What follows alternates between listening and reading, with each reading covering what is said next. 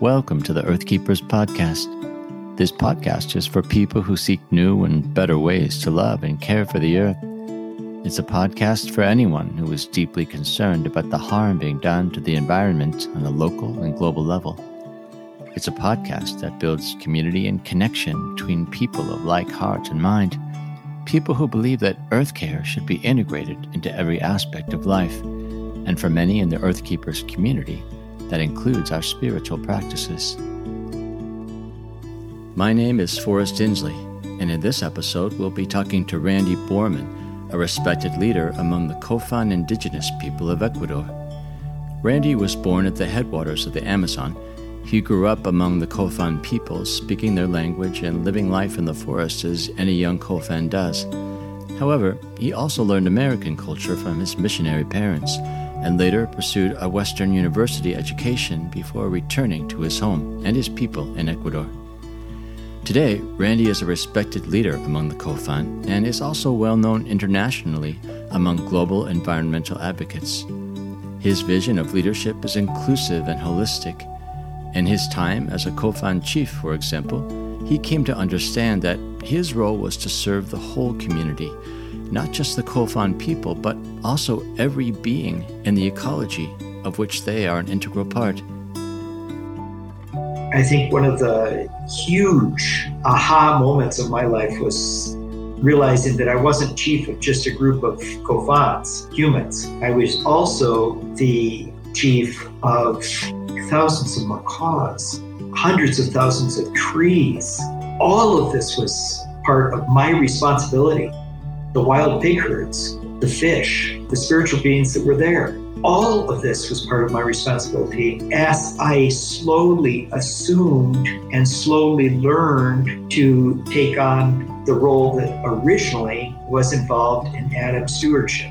And that all of these people who are coming alongside of me are also part of that relationship and can be part of that physical, spiritual, and social relationship, not just with each other, but with the world as a whole. And this is what I think creation care ultimately is about. Welcome, friends, to the Earthkeepers podcast.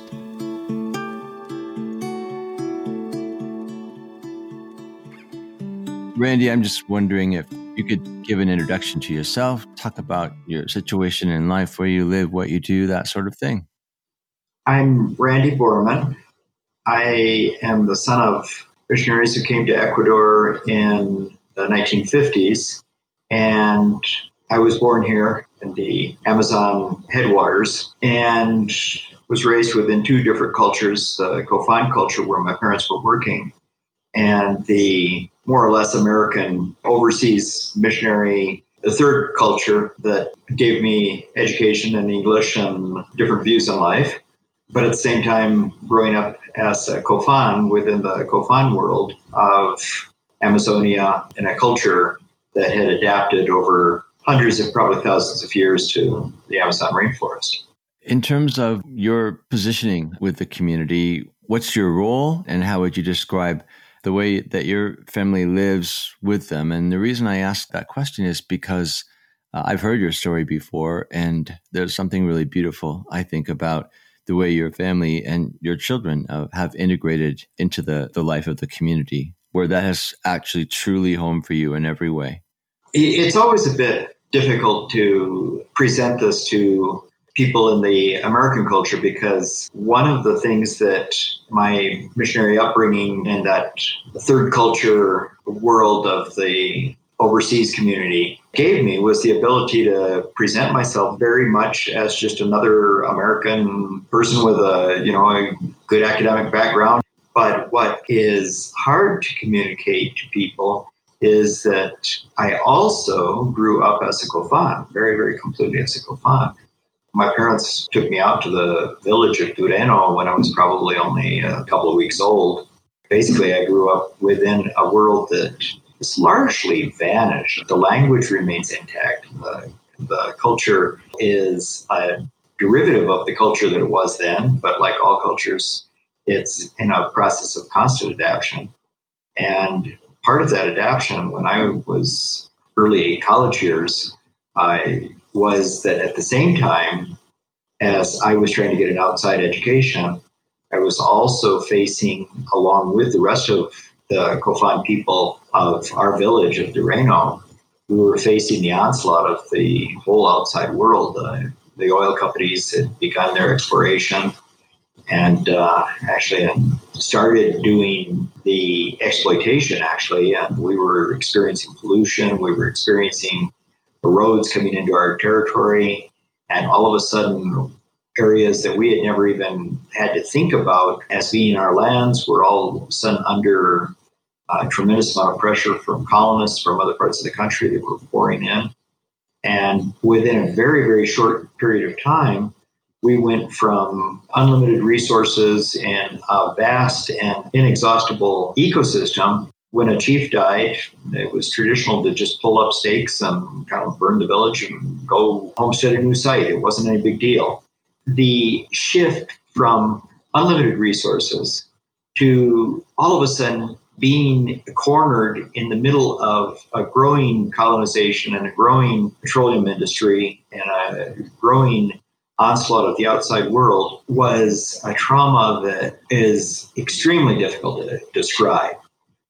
So starting in college years, I started working actively to try to rescue something from this in terms of land and a base for the culture.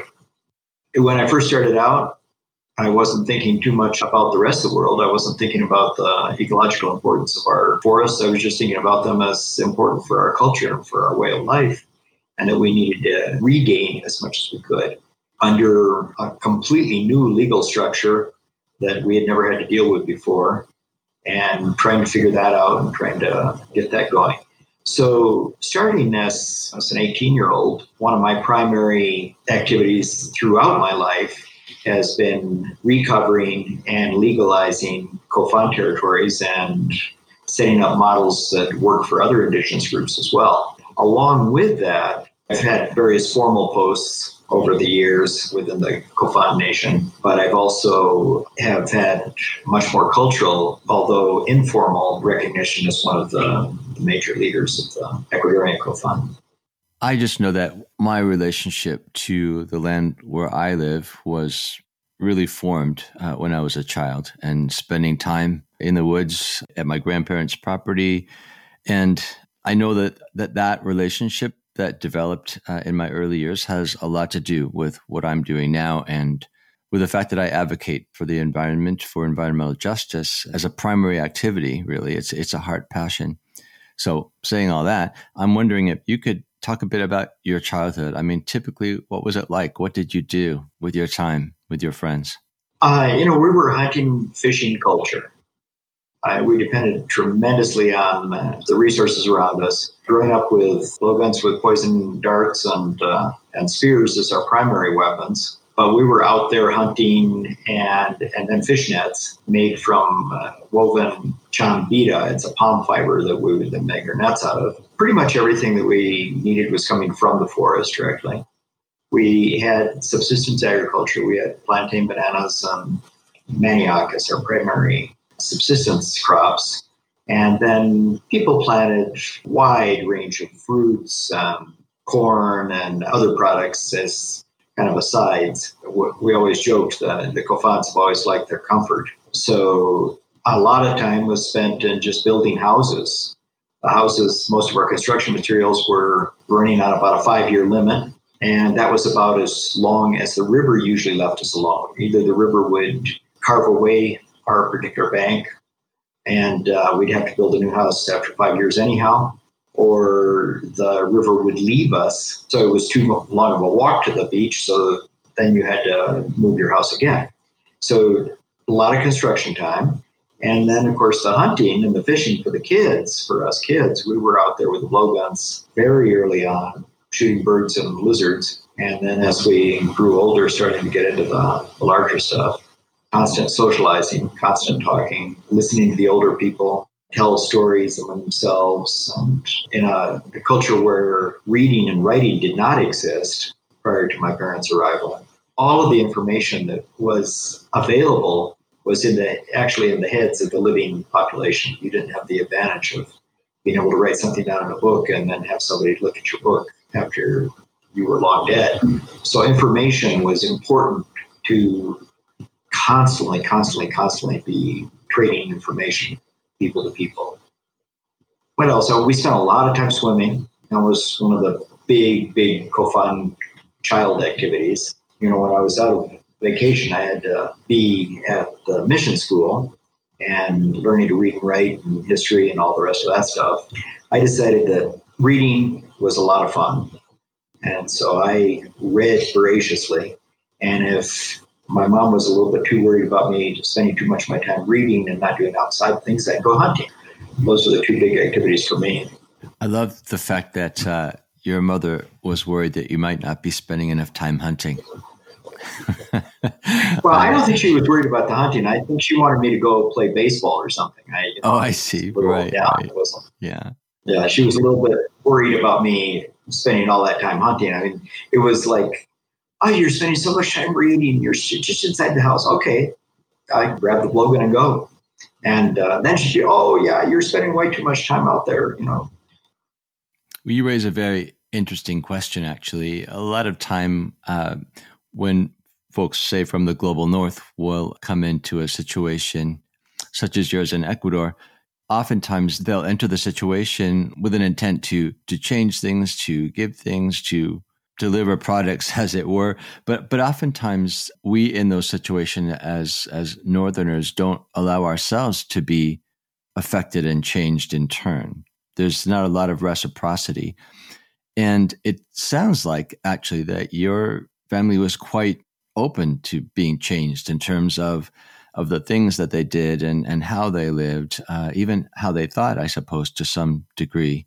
Is that true? Is that a correct perception? Yeah, and I think one of the big things that a lot of people don't understand, the tremendous importance of long-term relationship when you're doing any type of community development work. The modern way is a short-term missionary, an NGO with a 3-year project, foundation, USAID based around 5-year project. One of the things that happens is that you don't get the time to really integrate and to begin to enter into a change process, a process where both sides are changing and both sides are receiving the influence of the other. I think with my family, my parents were there for the long haul. By the time they got to Lureno, my dad had already been a missionary pilot in Peru for several years, and my mom had been a translator's helper in Mexico. They both came with quite a bit of knowledge of other cultures and other ways of life. And when they came to live with the Kofans, I think it's very valid to talk about God's leading and God's planning within our lives when we're open to that. And in their case, the Kofans were a really good fit. Dad was a craftsman, tremendously capable with his hands and a good teacher. And he came into a group of people who made their living as craftsmen. Their whole thing were hammocks and, like I say, the constant building of the houses and all of this sort of stuff. And so in spite of the fact that he wasn't especially an outdoorsman, he was competent, but hunting was definitely not his thing. Farming was definitely not his thing. Mom did most of that. But coming into a culture that valued very, very, very highly ability with your hands, the skill with how you make a blowgun, how you make a hammock, how you make a fish net, how you make a canoe, all of these things. And he fit in very well with that and learned a lot and taught a lot. My mom, likewise, her dad had died when she was quite young and living through the Depression in California, going back and forth, picking fruit and just living poor, living on the edge, and then going to Mexico, fitting right into that world there, and then coming down here and fitting into the Kofan world with her skills, her literacy skills, and she was the one who actually developed the Kofan alphabet and began the whole process of teaching people to read and write. But at the same time, a wife, a mother, very, very understandable to the Kofan people. As they stayed there, they became more and more aware of places where their worldview was not the same as the Kofan worldview. They were always very, very, very open to learning. Sometimes kind of slaps you in the face. And they had the one situation where the old chief, very close friend of my dad's, comes over in the morning after taking the hallucinogen, Yahe. He was a noted game caller. He was one of the shamans who was noted for being able to call in wildlife of various types to the village or to be able to locate where it was. And he comes in and says, that was a really, really good session last night. The pigs are going to be coming in probably this morning sometime to the village here. I'm going to go home and get some sleep, but just be aware of it. And sure enough, about 10 o'clock, all of a sudden this herd of 200 pigs comes marching through the village. These are white-lipped peccary. And, of course, everybody in the village who was still awake was out there hunting for the porch, getting, I guess you could call it porch pork. They were all of a sudden being faced with a reality, from a Western Christian worldview, where you pay lip service to a spiritual world, a spiritual reality.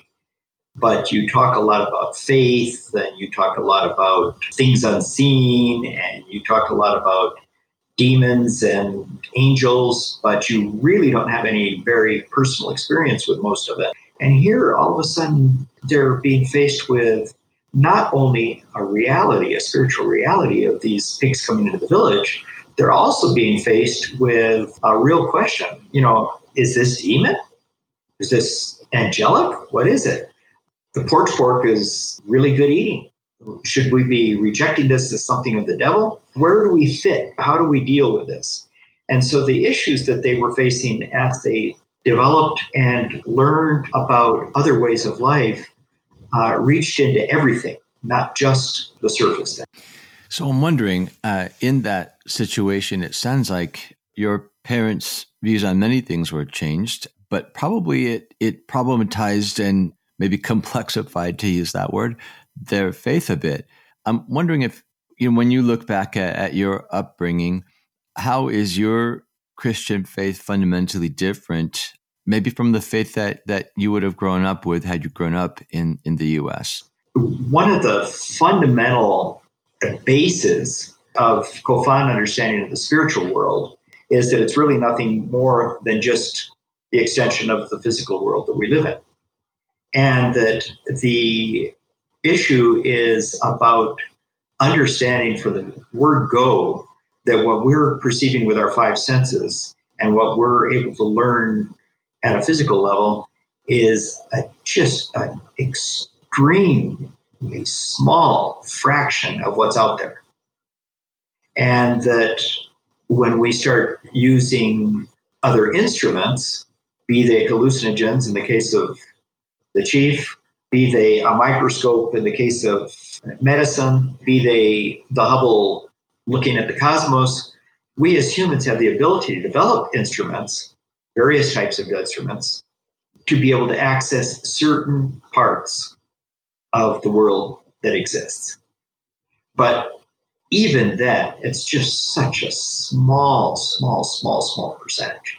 I use the example fairly frequently, but the first time that Kofans ran into the microscope, I was sitting there, I was probably 8 years old, something like that. And everybody going over and looking into the microscope and looking at the samples of the water and seeing the little things moving around in the water, and the doctor, condescendingly saying, well, these are what making you have your tummy problems. And everybody was enjoying the experience. Everybody was excited about being able to see these wee little beasties. Nobody was surprised. It was, this is great. We finally found an instrument that is showing us what these things look like. We knew that there had to be something, but we didn't know what it was. And now we've got an instrument that's showing us. I think that probably is the greatest gift that comes from my Kofan upbringing to my view of Christianity. This allows me to integrate things like the universe. We're talking about how many million galaxies. We're not even tapping into any knowledge of how big this is. And as Christians, we're claiming that we have a relationship with the God who put this all into action. The biggest gift, like I say, from the Kofan world has been to understand that God is so much bigger. What is around us is so much bigger, so much vaster. The average Kofan isn't thinking in terms of millions of galaxies and probably millions of universes superimposed upon each other. The average Kofan is content to worry about the unseen world around him or her, its spiritual ramifications, its health ramifications, its security ramifications, all of this. But the seeds for that are coming directly from the Kofan world. And it sounds as if, by implication, the millions of galaxies would not be a surprising thing to a Kofan person. No, it's like, we can't understand it. Boy, this is blowing my mind, but it's not a surprise. There's a comfortability, or at least a capacity to sit with awe and wonder and the unknown. Another example that might be a little more controversial to many modern Western Christian hearers, but goes right to the point. 3 of my guys from my village went up to a guides course and came back, and we were sitting in the front room and talking about the course and how it had been and what had been going on and the whole thing and what they'd been teaching her. And Lorenzo says, there's one guy that I did not understand what was going on. Maybe you can clue me in. He was a biology professor, and he was just going on and on about the fact that Christians say that the whole world was created in 6 days and that this couldn't possibly be true, and that for that reason God didn't exist. And we're trying to figure out what he was going on and on about. So then I tried in Kofan to explain a little bit about creationism. All of a sudden, the 3 guys turn around to each other and they start laughing. I said, okay, yeah, one guy turns around to me and he says, you mean there's people actually out there who think that God's days are the same as ours? From the Kofan viewpoint, to think that God would be bound by our 24-hour days. Mm-hmm. Yeah, God made the world in 6 days. There's no problem with that, but they were God's days, not ours. Probably the Kofan culture was a lot closer to what the nomadic Hebrew culture that received the creation story and that then passed it down to us. So probably if we cornered Abraham on the whole story, he would react in the same way that the Kofans did. Are they crazy? Do they think that we're talking about our days? And it wasn't until the urbanization of the Hebrew nation that people begin to try to focus God down to much more manageable, much more human level where 24-hour days were assumed.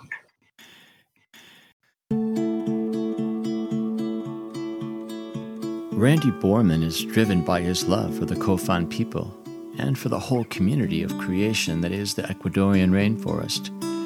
At the same time, though, he holds a vision of community that encompasses the whole earth.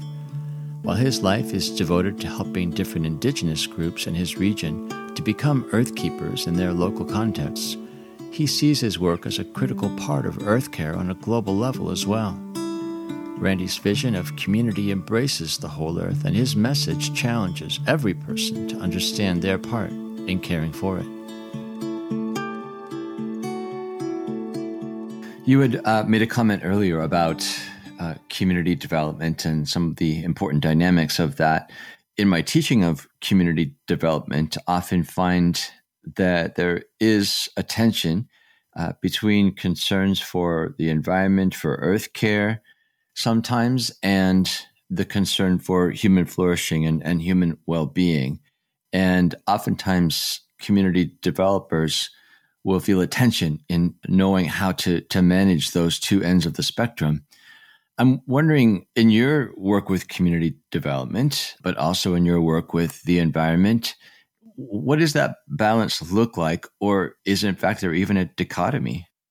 I'm coming from a worldview that's developed from a lot of different sources. Obviously, I'm not a pure Kofan in my worldview. I'm not a pure Western Christian in my worldview. I'm not a pure biologist in my worldview. I'm a mixture of all sorts of things. But the way that I would handle this question, first of all, there is a biological reality, and we've outstripped our biological reality. When we're looking at population management, we're looking at, for instance, we have a project that we've been doing for 30 odd years now, working with the Amazon river turtle and trying to bring back the Amazon river turtle to populations that allow it to be used for food and resources. And it was extremely important historically for most of the Amazonian tribes. And the equation that we use is that each turtle needs to reproduce its own genetic formula once during its life. So a female needs to have 2 surviving offspring at the end of the day. And all the rest are extras. And I mean, this is just a biological, so we're talking about 600 eggs during a lifetime. If the population is stable and is in good shape, that means that 598 of those eggs are available for food for humans or for animals, or that's the type of equation that we work with in biology. Humans, we've obviously gone way, way, way overboard on our biological imperative. So a huge problem that we're dealing with, the basic problem we're dealing with is really ultimately population. Meanwhile, we're dealing with natural world that is constantly being reduced. And in the case of the Kofans, we've been faced with the reality of going from home range, to use the proper biological term, because we weren't actively defending the territory, of several million hectares. Figure a hectare is 2.5 acres, so several million acres of territory, down to a very, very, very small, reduced area that now that we do consider a territory and that we do defend actively. And that means that all of the resources that we're taking out of that world need to be managed very, very heavily by us. And we need to take a much more active role in the day-to-day management of that natural, in quotation marks, world that's around us. And this is where our management of turtles becomes very, very important. As we become active managers, we also are taking on the role of stewards that I think was originally contemplated in God's mandate to Adam. This is where creation care becomes an incredibly important part of our worldview as Christians. And I'm not speaking of Western Christians or Kofan Christians or anything. It's just plain old Christians. Our stewardship of our world at both the small level and the larger level becomes more and more increasingly important. Starting a couple of decades ago, I became increasingly aware that we're not talking about just preserving and conserving and managing our forests for ourselves. We're talking about maintaining these places for the benefit of the rest of the world.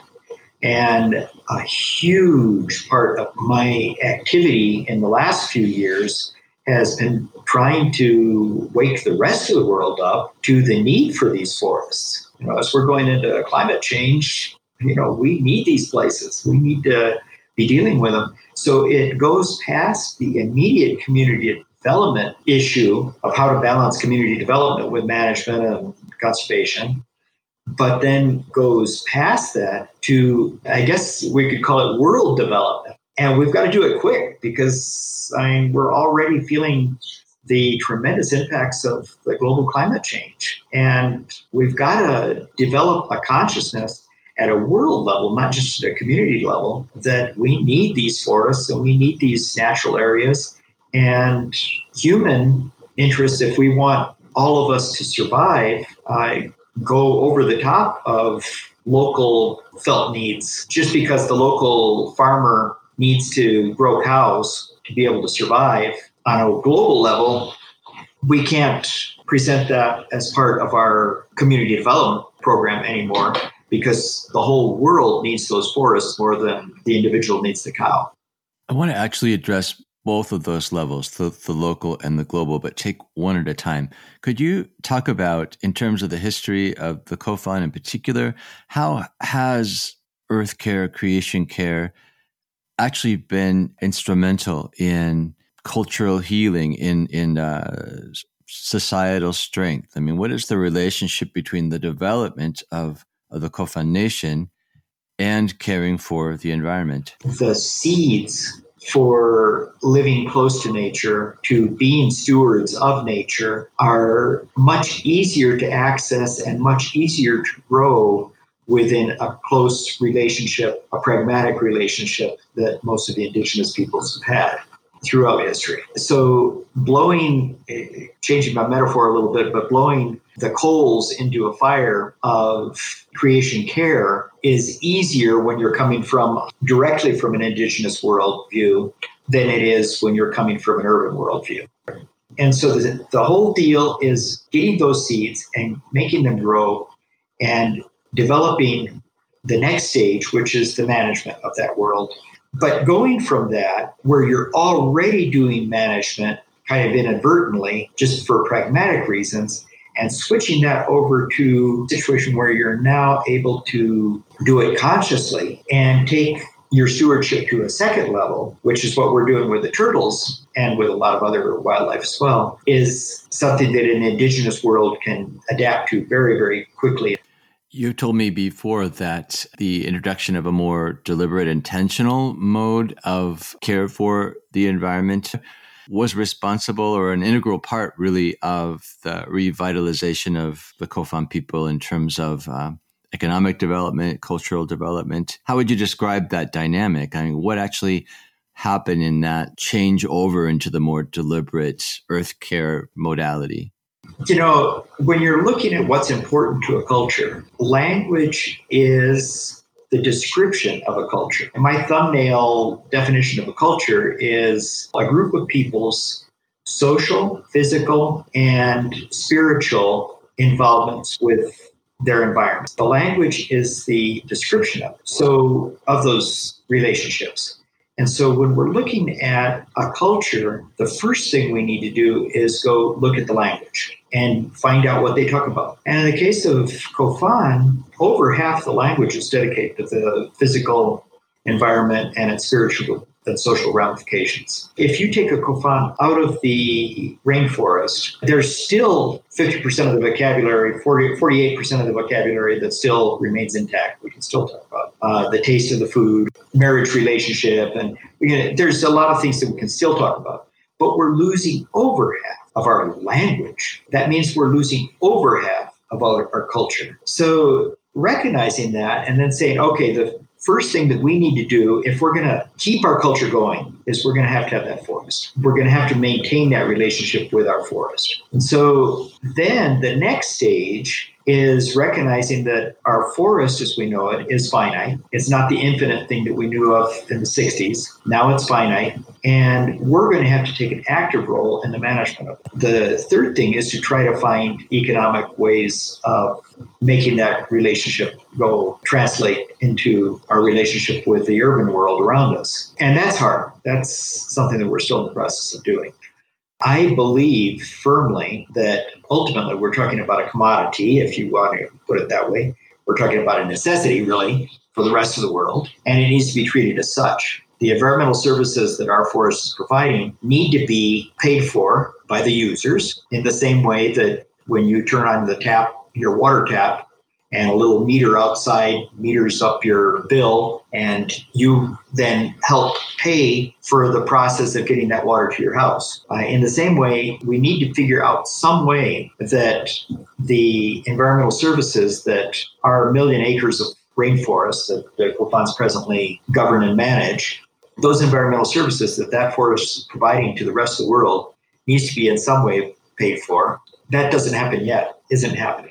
And because it isn't, the COFON people continue to be, along with the majority of the indigenous people who are right now in some form of charge of over 70% of the world's remaining wild wilderness areas continue to be some of the poorest people in the world. So economically, it's been a real struggle and continues to be a struggle. In terms of small scale things that we've been able to do, we do ecotourism, bringing people down to visit that provides some economic sustainability to the forest. Along with it, it provides another very, very important thing, because people who are obviously from economic and educational background of, being the elite are coming down and saying, oh, wow, isn't it wonderful that you have this forest? So that's been an important feedback for COFONs and other indigenous groups across the globe, that they are at least getting verbal assurance that what they're doing is right. Because the pressure from the oil companies, from the miners, from the agriculturalists is all to, oh, you lazy indigenous people, cut down your rainforests and turn them into productive fields. Same thing that indigenous people, like I said, across the globe have faced and are facing. Mm-hmm. So when you talk about this idea that everyone needs to pay attention to their need for the forest, the rainforest in particular, for example, you're really thinking on a global community scale that, quite honestly, it feels like the world is moving away from, if anything. There's a lot more focus on nations, for example, or even on the individual, and very little thought given to the community of the earth, the global community. And I'm wondering if you have any hope for that to change, or would even know how to go about helping people to think in the broader global terms. Let me give a couple of examples here. One, $119 billion for the water holder backer around New York City is the figure that I just got yesterday from my son.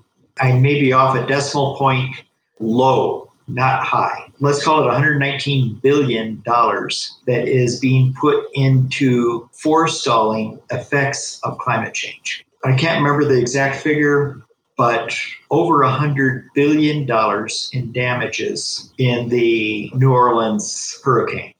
Billions and billions and billions of dollars, trillions of dollars in damages from the leading edge of climate change. Each one of those events, if you lose 1 million more acres of rainforest, each one of those things will be more expensive. So the money's out there. The money's out there when you have to repair the damage from having lost 1 million acres of rainforest. You put up $1 billion, you put up $10 billion without even thinking about it. Why not prevent it? Right now, the COFON Nation is very, very small. There's about 1,400 people, COFON speakers in Ecuador right at the moment, and that's it. They are controlling and managing an area of about the size of the state of Delaware, a little bit bigger than Delaware, with $10 million in a trust fund. They would have enough income yearly to be able to take care of that 1 million acres. The rest of the world wouldn't have to worry about it. It's a done deal. They're taking care of it. They're managing it for us. And at least that amount of carbon will be taken out of the atmosphere every year. That amount of rainfall control will be happening every year. That amount of pressure on the environment the negative impacts of losing that will not be there. We'll have the climate control, we'll have all of the environmental services of that area, and we're guaranteed for the future. Right now, they want it for free. The rest of the world wants it for free. The problem with it is that 10 years down the line, there's no money, there's no jobs, there's no incentive, and the rest of the world comes in and says, hey, what we really want from you right now is that oil that's underneath your land. What we really want from you is to grow cattle on the top. What we really want from you is cheap chocolate, keep that price of chocolate down so that people can afford it. Yeah, that's what we really want from you. We don't want those environmental services, and we don't care. But we're more than willing to pay the insurance premiums that are necessary to be able to pay for the disasters that are going to get increasingly strong as we turn that into cheap chocolate.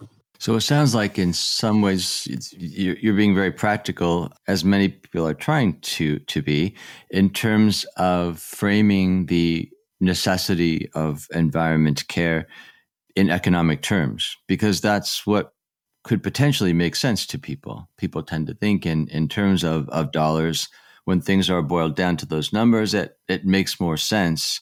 I think you're also making the point that even though that potential for understanding is there, that people actually don't understand, right? As you say, they're willing to spend money in a way that's not sustainable, that would just mean repeated costs versus investing in more preventative measures. Climate control, creation care is about us taking care of the place where we're trying to live. And to me, it's an example, one of many examples of God's love for us, that he tries to instill this ethic in our worldview, in our religious structure, in our spiritual outlook, this whole idea of creation care. But ultimately, it's his love for us, his wanting us to survive and to make good is the reason why he's doing it.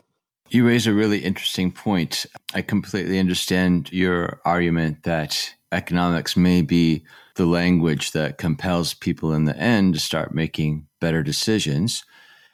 But the idealist in me hopes that people will think more along the lines of what you've just said, that the fact is it's a good thing to care for the earth. We should be people who actually care. We acknowledge that it is about us and our ultimate well-being, but it's also about creation. It's about respect for the earth that God has given us. Do you think that there actually is any possibility that Christians could make that transition in terms of thinking, in terms of these higher values? Because as you know, a good part of the Christian world, to be generous, probably does not pay attention to matters of earth care or environmental justice. But there are parts of the church that actively resist accepting some of the realities of climate change, for example. When you look at the church and the future of the church globally, do you have hope that there could be this change of heart, this change of perspective that could even ultimately help lead the way in a different relationship between the global community and creation? I was extremely upset and disappointed that the Western Christian Church did not take leadership of the Green Movement. I have been extremely disappointed that the Western Christian Church has not taken a leadership role and an excited leadership role in understanding what science has been teaching us. So in the community of people that Circlewood hopes to gather, for the people who listen to this podcast, Stephen, I believe that they want to change and they want to help enact change. And part of that is helping themselves and helping their communities to think differently, to have a broader vision for what it means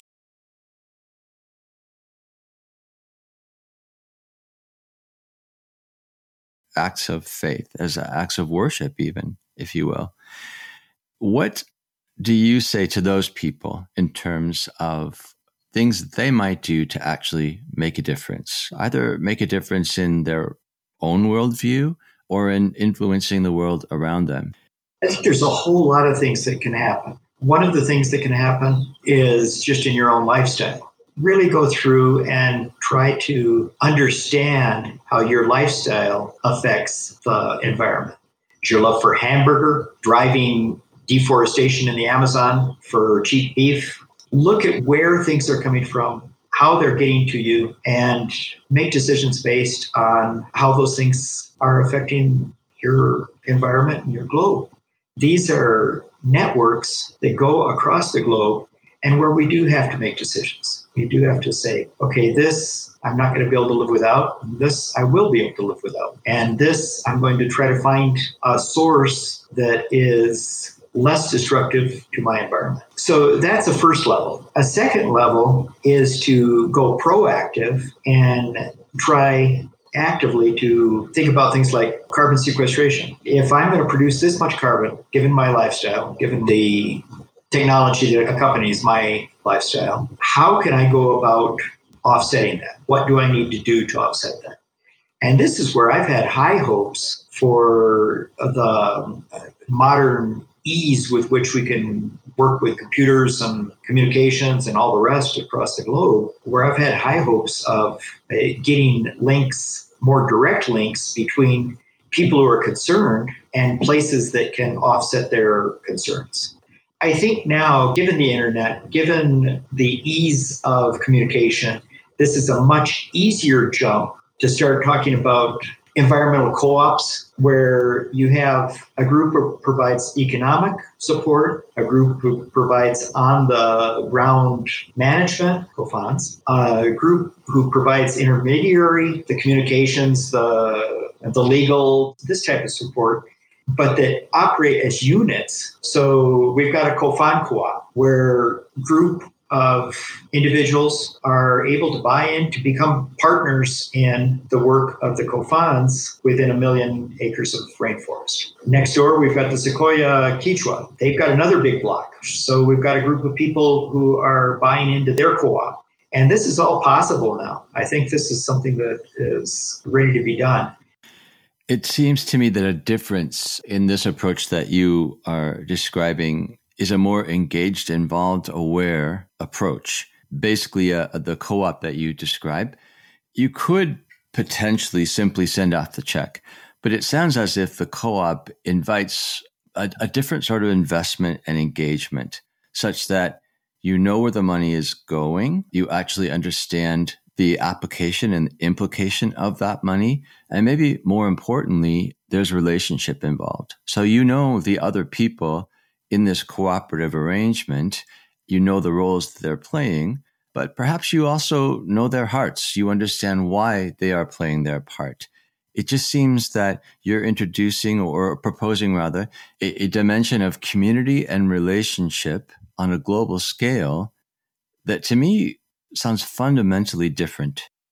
One of the big things that goes with the turf of urbanization is that you distance yourself from that natural world. Your contact with that natural world becomes more and more artificial, and it's harder and harder to understand the human in relationship with that natural world. That's something we want to bridge. We want to get that urban world to be able to, even at a distance, understand that relationship and switch back from a 24-hour human day to a recognition that God's days can be whatever he wants them to be. Give back the sovereignty that is implicit in a relationship with an environment that's bigger than me. And it's so easy for us to understand our relationship with our environment top down, that we're the outside element that needs to be, that somehow is condescendingly taking care of an environment that we're really supposed to be part of. The cooperative idea, the idea of having people from the urban world, people from the technical world, people from the biological world, people from the indigenous world, all working together with a common goal of maintaining an environment, taking care of creation in a very real way. We've been talking with Randy Borman, conservationist and environmental advocate. If you would like to support the work of COFON Earthkeepers in Ecuador, you'll find a link to the COFON Survival Fund in this episode's notes section.